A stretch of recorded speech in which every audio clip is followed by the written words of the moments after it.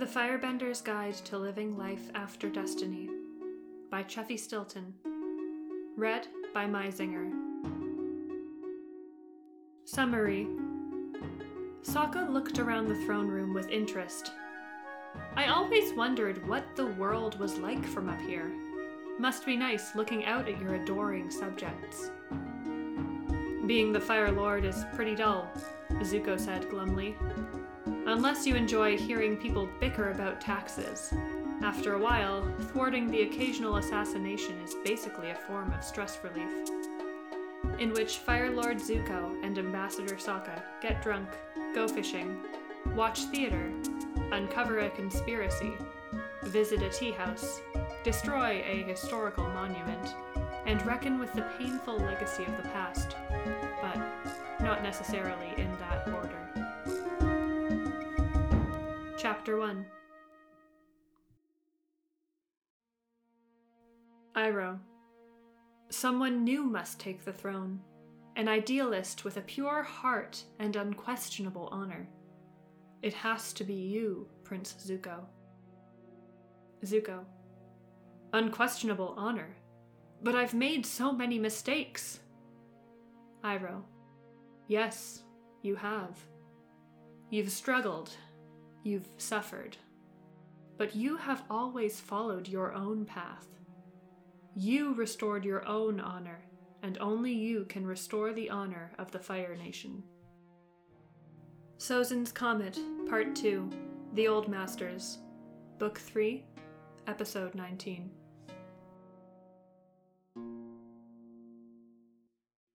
A year after his diplomatic visit to the actual South Pole, Zuko readied himself to watch a badly recreated version of the place for the next 3 hours. Fully capitalizing on the new craze for exotic romances sweeping the Fire Nation after the war, the Ember Island Theater was entertaining its third month of sold-out performances of The Melting of Spring Snow, or The Amatory Tale of Niho, the Barbarian Waterbender. Zuko looked at the play's program in his hand. There was a drawing of the moon and sun, and in front, a large, barrel-chested man in striped face paint, clutching a voluptuous Fire Nation maiden to his side. For a play set in the Arctic, both were wearing surprisingly skimpy clothing. The fur tunic on Niho the Barbarian Waterbender had its sleeves cut off for some reason. He crumpled up the paper and lit it on fire inside his fist. By Agni, he wished the evening was over already. He couldn't see how things could get any worse. Fire Lord Zuko, you must take the issue of marriage more seriously as a ruler, said the Lord sitting next to Zuko. Zuko made a non-committal noise. He was saved from answering by the fiddlers and sungihorn players in the orchestra pit striking up the first notes of the opera's overture. Zuko was no fan of The Melting of Spring Snow, but he would prefer to watch badger frogs mating rather than have this conversation with Lord Q. As the expectant hush fell over the audience, he stared at the red curtains and put on his best, "I'm just a dutiful Fire Lord obeying theater etiquette" expression. It didn't work. The man, Lord Q, went on talking. My daughter, Lady Kezia, had recently graduated from the Royal Fire Academy for Girls. Her looks are nothing special, but she is an accomplished firebender and a dutiful daughter. Quite clever, too, which I'm told appeals to some men? Perhaps you could meet her sometime and impart some wisdom about firebending. Said Zuko. It wasn't the first or even the 10th time that a noble family had pushed their eligible daughter in front of him, but usually they made their requests through the court matchmakers. Without the buffer of a matchmaker handling rejections, it left Zuko in a tricky spot. If he rejected Q's daughter to his face, it could be taken as a sign of disrespect for the whole family. Zuko's new policies as part of the Harmony Restoration Project were controversial enough without alienating one of the most powerful lords in his cabinet. Q held jurisdiction over the largest and most fertile prefectures in the southern island chain. His family was one of the Fire Nation's richest clans after the royal line itself. A match with Kezia would do very well politically, said Q. You have many enemies at court, Fire Lord Zuko. A match made with the ancient lineage of Q would assure them that you have not strayed too far from the honorable past of our ancestors. Zuko gritted his teeth and stared pointedly ahead at the stage, wishing he could shove Q out of the royal box and be done with it. But Zuko was the supreme ruler in name only. In practice, his every decision is filtered through the cabinet, composed of the lords and ministers who in turn control local and prefectural governments. Technically, the lords have a place due to their noble birth, and the ministers were appointed by a written civil service exam open to all citizens. But, despite the nod at meritocracy, the upper crust stuck together like burnt rice to the pan. Everyone knew each other, or else was someone else's sister's cousin's friend's drinking buddy. Court was one big, interbred, aristocratic cesspool, and Zuko got to sit at the head and soak in the fumes. Then again, Zuko couldn't complain. It wasn't like he passed a test to be born a prince. Enemies at court. Like Q himself wasn't one of the loudest proponents against Zuko's new reparation treaties. Ah, the melting of spring snow, Q said, then grunted. I can't say that I enjoy this new cultural appetite for exoticism. All these painted barbarians kidnapping maidens are unwholesome. He would rather die than admit it, but Zuko agreed. He had the misfortune of seeing the melting of spring snow, or the amatory tale of Niho the barbarian waterbender, at its premiere, when the troupe took it to the palace as a special presentation for the court. Zuko had white-knuckled it through the first half, but around the 7th time the lead actor playing Niho ripped off his fur cape to sing about the moon, Zuko flung the customary actor's tip in a box, made up an excuse about urgent tax documents, and escaped. He was, clearly, alone in his opinion, because the rest of the royal box was enraptured. My cousin wrote me about this play, murmured one of the agricultural ministers from Ba Sing Se. She said the ending made her sob for weeks. Her companion, an Earth Admiral with biceps the size of Zuko's head, shushed her. Quiet! I don't want to miss the prologue. My lieutenant told me that's when the chorus sings about all the tragic details about Niho's dead parents in the South Pole.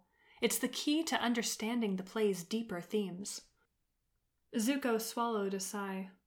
The minister and the admiral were part of an entire retinue of Earth Kingdom delegates on a diplomatic visit to the palace in Caldera.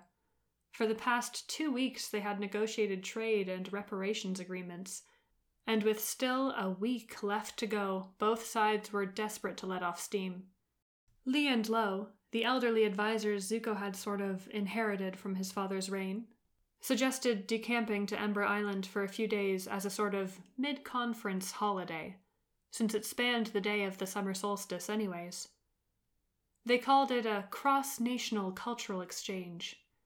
Zuko thought it was a waste of time, but there was no use arguing with 2 elderly ladies who've known him since he was in bowl cuts and padded pants. If only Zuko had known the festivities included a performance of The Melting of Spring Snow, which he'd have to watch while seated next to Lord Q, no less. He would have argued harder. Part of it was his own fault. To make space for the whole Earth Kingdom retinue, as well as his own cabinet, Zuko had told the theater manager to dismantle the special golden chaise designated for the Fire Lord, and put in an extra row of seats, where Zuko can just sit like a normal person. A normal person being hounded by an odious little toad, that is. Zuko almost wished he had the chaise lounge back. Too bad it was a gaudy eyesore from Azulon's time and, frankly, did murder on Zuko's lower back. On stage, Niho the barbarian waterbender paddled his fishing boat through the icy seas. Shimmering tones of blue and green bathed the stage. the work of the firebenders hidden off stage who were manipulating flames over pots of coloring chemicals. "It's foolish romanticism," said Q, glowering down at the spectacle as the others oohed and awed. "Any woman who wanders into tribal territories would be lucky to escape with her life. My father had once led raids on the northern tribes. He said he admired their ferocity in battle, but the people there are foolish and superstitious to the extreme. They think the moon is a fish, and they worship that fish as their god." That was pretty rich coming from Q, who once cancelled a council meeting because the Fire Sage's almanac said it was an inauspicious day for gatherings. Zuko made another non-committal sound. On stage, Niho the barbarian waterbender was ripping off the first of many fur tunics. Zuko had seen the occasional waterbender walking around Caldera's harbors, and the Palace City, distinct in their blue and white attire. Most of them were sailors stopping for supplies, or else healers visiting the Royal Medical College, or engineers working on the new hydraulic projects. He wondered if any of them had ever seen the melting of spring snow. He hoped not. "Young people need a touch of the romantic, don't they?" said Q. And then, with what must be the worst segue in the world, he said, "If this drivel is correct about anything, it's that romance can be found in the most unexpected of places. If you were to meet my daughter Kezia—" Just when Zuko was seriously considering throwing himself out of the theater box to end it all, he was saved by a hand descending from the darkness to tap Q on the shoulder. "Excuse me," said a cheerful voice, managing to be very loud while still being technically in a whisper. "But my boat to Ember Island got delayed. The theater attendants let me in, but I missed saying hi to the Fire Lord before the show started. Do you mind?" "I do mind," blustered Q. "Who do you think you are to interrupt us?" "No one, really. I'm just the newest ambassador from the Southern Water Tribe. You can call me Sokka, but I'll answer to Captain Boomerang or even Ponytail Guy if that's what you prefer." "Let him sit, Lord Q," Zuko said, speaking out loud for the first time since the play started. "Ambassador Sokka must have traveled a long way. He's only eager to pay his proper respects." Q transferred his glower from the stage to Sokka, upon whom it slid off like water off a turtle duck's back. "You heard his fiery majesty," Sokka said, and made a cutting motion with his hand. "Chop chop, out of the seat." There was nothing Q could do when faced with that sort of direct order from Zuko. He fumbled out of the seat and gave a bow to Zuko, pointedly ignoring Sokka, and then vanished out the door of the theater box. Sokka plopped down in his vacated seat. Zuko reached over and clasped Sokka's arm in a silent greeting, in the manner of the water tribes. Leaning close, Sokka smelled like a boat journey, all salt and wet leather. His hand lingered for a fraction of a second on Zuko's arm, as if unsure of something, but then he grabbed back and gave Zuko a grin. "It's good to see you," he said to Zuko. In response, Zuko swept his right hand and heated the air around Sokka, drying the water from his sodden tunic and boots in a puff of steam. Sokka snuggled into his dry clothes and smiled again, but underneath his sunny expression he looked worn from travel. The colored lights from the stage illuminated the stubble on his chin and the dark smudges under his eyes. "So, how have you been? It seems like decades since I've seen your angry little jerk-bending face in person." "It's only been a year and a half since I last visited the Southern Water Tribe," said Zuko as casually as he could manage. He looked at Sokka to see if there was any reaction, but Sokka was already transfixed by the stage. The gist of the melting of spring snow, as Zuko had grasped it, was this. A fisherman's daughter is swept out to sea in a storm, and when she washes up on shore, she's found and held hostage by Niho, the barbarian waterbender, who for some reason went around everywhere with a full face of war paint. Against all odds, she develops an irresistible attraction for her captor, Sprinkled in between was a lot of singing about fire and ice and how opposites attract.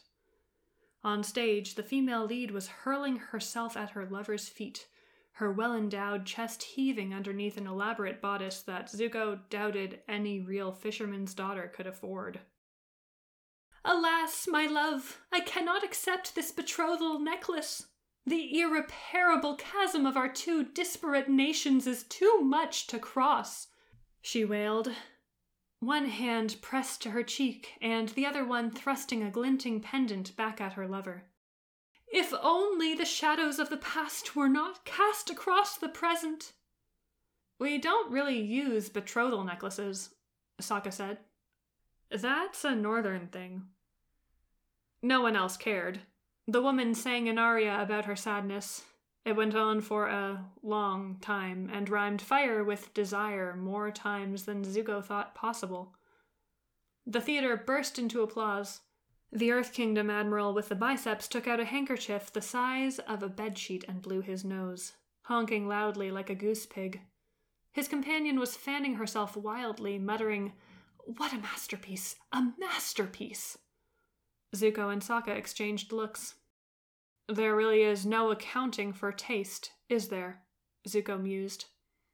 Sokka looked horrified and fascinated in equal measure. "I don't know, I'm weirdly invested in what happens next. I wonder if she's going to stay with Niho, or if all that shadows of the past stuff is too much to overcome. What do you think?" "I think I hate theater," said Zuko. On stage, to more rapturous applause, there was the sound of another unfortunate fur tunic meeting its tattered demise.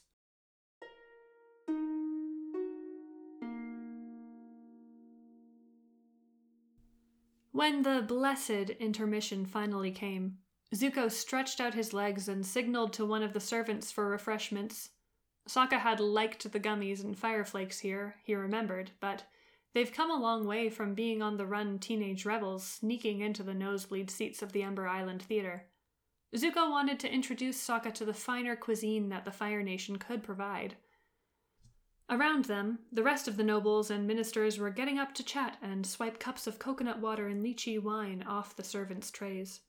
There was a lot of whispering, no doubt about Sokka's arrival. "I thought you weren't going to arrive until next week," Zuko said, after asking for a variety of snacks to show Sokka. At this time of year, the winds were against ships crossing from the south.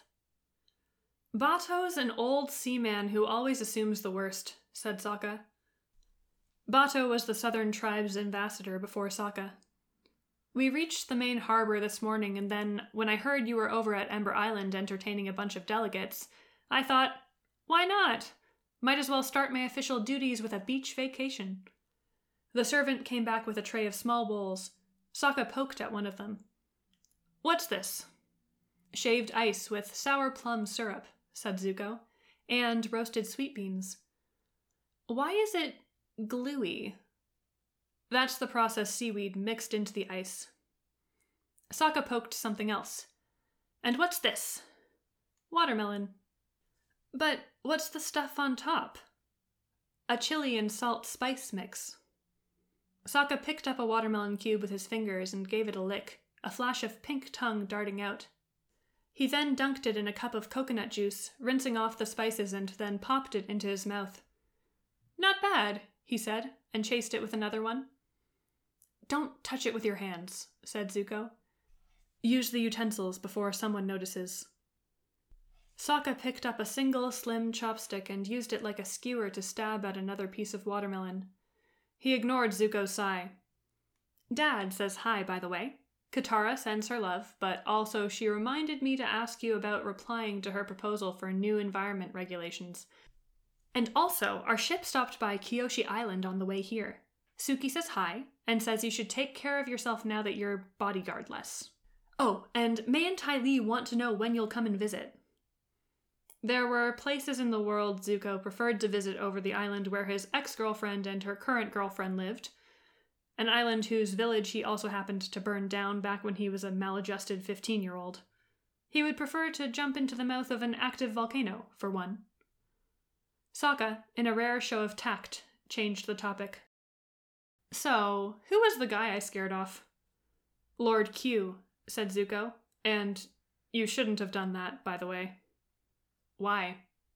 He's a powerful lord, and you've essentially insulted him by making him move his seat. So? So, you're meant to be representing the Southern Water Tribe. You can't offend a Fire Nation lord like that. What if you need to negotiate some agreement one day, and he has the deciding vote in the council room? What will you do then? But you're the Fire Lord. Couldn't you just... Sokka wiggled his fingers. Do a little flaming whoosh whoosh action and make him do what you want? Sokka had visited Caldera before, but usually while tagging along with Aang or Toph. Zuko forgot that he had never experienced court life before. Not really. If you're talking about threatening him with firebending, then no, said Zuko.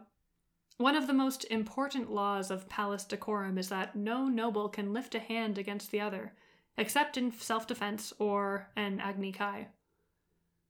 I mean, something more like just telling him to stuff his marriage talk where it belongs.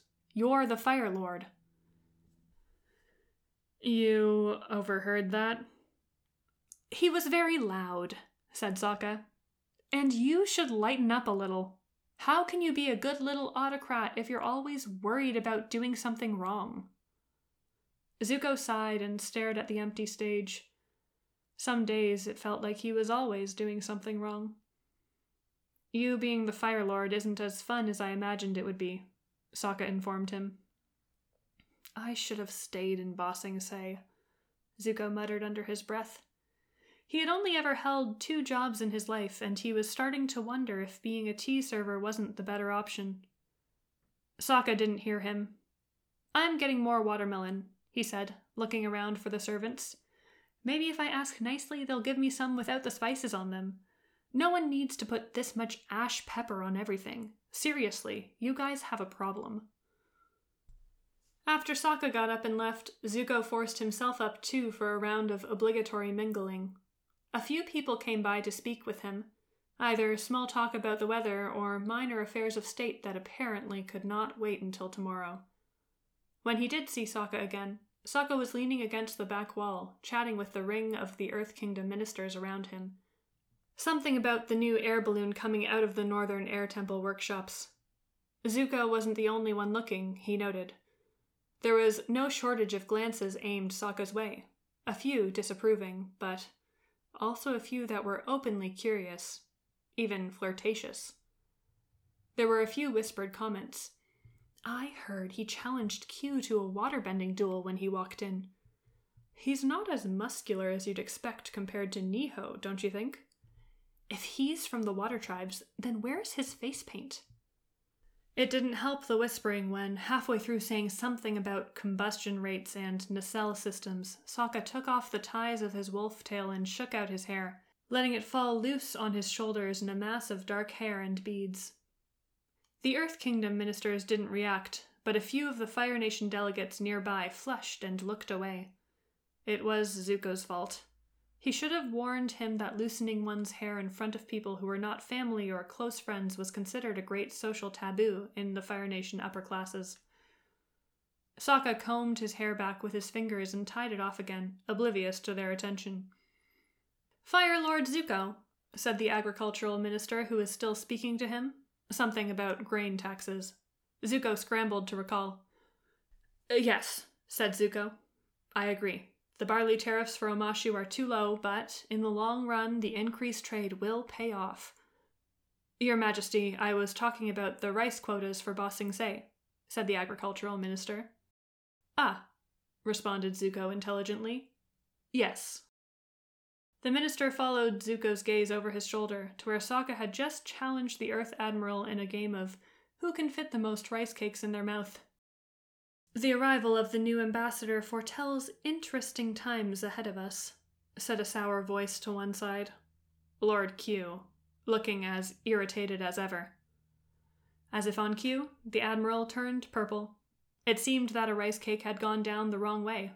Sokka was trying to dislodge it. He wrapped his arms around the man's ribcage and pressed hard above his navel. A sticky glob flew out of the man's windpipe, heading straight towards Q's head. Zuko took a step and swept an arm out, vaporizing the glob in a fireball before it could cause an international incident. "Oops," said Sokka. "Sorry." In the ensuing stunned silence, the cake's ghostly remains fluttered down on the carpet as a drift of powdery ash. "Interesting times indeed," Zuko said wryly. "I'm looking forward to it."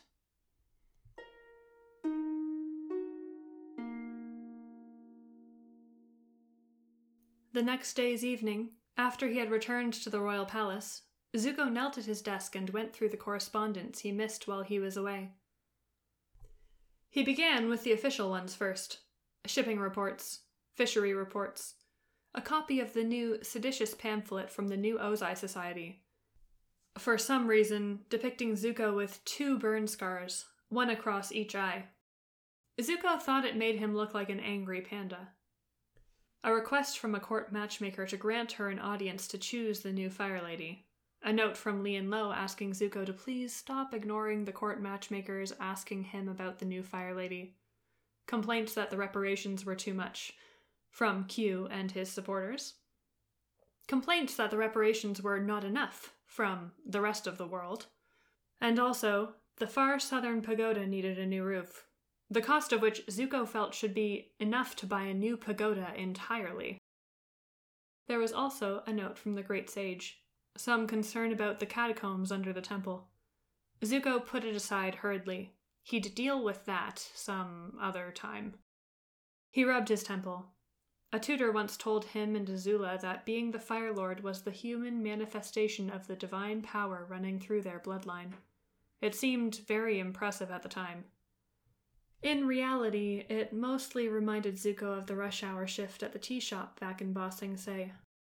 You had one customer who wants ginseng but not too strong, his friend who wanted jasmine but without any stems, another couple 2 tables over who wanted their tea served hotter but not too hot, and at the same time a baby had knocked over a teapot and his mother expected you to mop it up right away before her darling child could get scalded. It was all just putting out one fire after the other, while quite a lot of people shouted at you. Zuko ground his inkstone, dipped his brush in the bowl of ink, and faced his true destiny in the exciting world of bureaucracy. Outside, the chirping of the evening crickets echoed against the garden walls, an odd simulation of Ba Sing Se's din. A breeze brought in the scent of the fig trees by his window, all milk sweetness and dark green pungency. Zuko breathed in. He should learn how to be grateful for the small things in life, like Uncle Iroh always said. Ruling was stressful and difficult, but at least no one expected the Fire Lord to clean up after a baby. After the stack of official correspondence was finished, sealed, and stacked for an attendant to pick up tomorrow, Zuko refilled his lantern and turned to the second, much smaller stack on his desk, his private correspondence. The first one. To His Majesty Fire Lord Zuko, ruler of the Fire Nation, descendant of the first Fire Sages, and my good Sifu Hotman. Zuko rolled his eyes. Hope you are well and not assassinated, etc. Sokka should have arrived by the time this letter reaches you, but I told him not to spoil anything before I told you. Big news. Katara and I are engaged. The word was underlined 3 times. And we are planning the wedding for next autumn.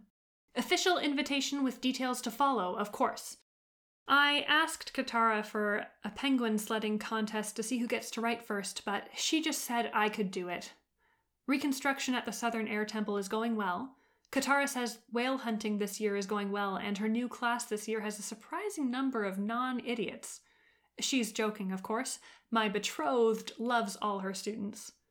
We hope to swing by on Appa sometime and see how Sokka is settling in. Tell us if you heard from Toph. Much love, hugs, and may the cosmic energy of the universe illuminate to us all that the greatest illusion is the illusion of separation. Aang, i.e., the Avatar. Zuko put it down. Toph updated her friends by choosing one of them at random every month and sending them a note with details of her activities, all of them worrying at best and flagrantly illegal at worst. She relied on the rest of them to then pass on the message between themselves. Toph claimed it was because finding a scribe to transcribe every letter was too much of a security risk, but Zuko suspected it was so the rest of them could never coordinate themselves in time to stop her. Aang is engaged now. 5 years after Sozin's comet, and a part of Zuko still thought of him as the 12-year-old child he was when they first met. Well, met and then tried to kidnap. Aang and Katara's betrothal was a long time coming, and their long and happy marriage was as inevitable as summer following spring. But it still came as a shock to learn that someone you still thought of as a child would be getting married. By Agni, did everyone have their love lives together except for Zuko? He picked up his brush to write a response, but gave up after a few attempts. He put the letter aside. He'll draft the correct congratulatory letter tomorrow and send it on the fastest messenger hawk. Zuko cracked the seal of the second scroll. My darling Zuko, Azula and I both give you our thanks for the team of gardeners and engineers you've sent us from Caldera. They have done wonders restoring the fountain of the old house, and a new flock of turtle ducks have taken home in the ponds. I wish you would come to Crescent Island to see your mother and sister in person, or at least write us a line in your own hand. Azula wouldn't say so, but I'm sure she misses you. He rolled up the scroll and resisted the familiar urge to set it on fire. Letters from Ursa always inspired the same mix of resentment and nauseating guilt. Zuko didn't want to write back, and he didn't want to visit. He couldn't do it. He stared outside his window, at the swaying movements of the fig trees in the darkness. To have grown up with a mother who had vanished, or, in Zuko's more fervent imaginings, who had sacrificed her life to save your own, that was one thing. There was solace in that, a kind of grand tragedy. But to have found out that she had been alive all this time and busy chasing the arts career she had always wished she had, Zuko found it inhuman. He had imagined his mother's fate a million ways, nearly all of them sinister and torturous. He had pictured her suffering. He pictured his mother behind the iron bars of a dark cell in a lonely island, waiting for Zuko to rescue her from her imprisonment. He had imagined a grand, tragic story. But reality, unlike stories, could be quite unromantic. Her story had not been a tragedy at all. In fact, it was almost funny, like a masked comedy full of comedic moments based on mistaken identities. It was Zuko who had been mistaken. The joke was on him. When Zuko did find her, alive, quite well, fresh off the starring role of Love Amongst the Dragons, his romantic notions had snuffed out like a candle. He wanted the iron bars and the dark cell back. He needed them to stand as a barrier between him and the truth, that his mother was not imprisoned. She had just chosen to forget. She came back, of course, once Zuko and his friends found her in Hira, and she changed roles into Ursa again. A few years ago, she did a nice monologue about repentance and vowed to spend the rest of her days helping Azula, whose character she revisited and proclaimed to be poor and neglected and sympathetic after all. She had moved with Azula to a lonely island, where she imagined that Zuko would visit and mend bridges. She wanted Zuko to play a part in her big, happy family again. It had been a beautiful speech and a beautiful sentiment, but Zuko thought it was too little and too late. He wished for his old story back. The hour was late. Zuko should be going to bed, but instead he opened the third and final message. This one was a little piece of paper folded against itself and sealed with a familiar ocean wave motif of the water tribes. At court, the foreign ambassadors used their nation's symbol as insignia. with some added minor variation as a personal signature. This one had a sharp angle underneath the circle. It could be the gable end of a roof, or the flight pattern of a skein of wild geese, or, most likely, a little boomerang. Zuko wasn't sure why a message with an official seal was put in his personal messages, unless it had been hand-delivered to his study earlier in the day. For some reason, the thought made a warm feeling spread through his chest, like he just ate a handful of hot flakes too quickly. "Settling in nicely," ran the note. There was no greeting.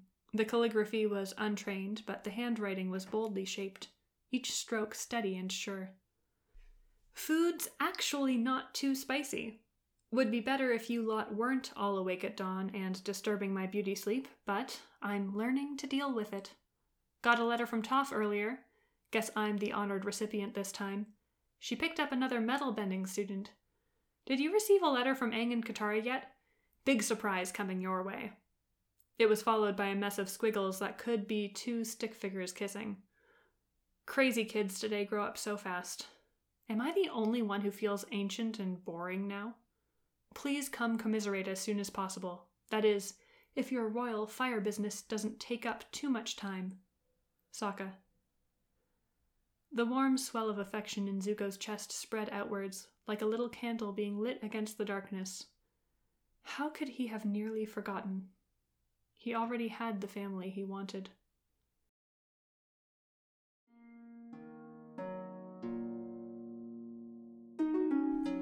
Thanks so much for listening to Chapter 1. I'm hoping to update at least every other week. Thank you to Chuffy Stilton for giving me permission to record this, and I'd like to thank my girlfriend as always for putting up with mandatory quiet time in the house. Wherever you are, I hope you're having a good day or evening, and stay safe. Thanks again, and good night.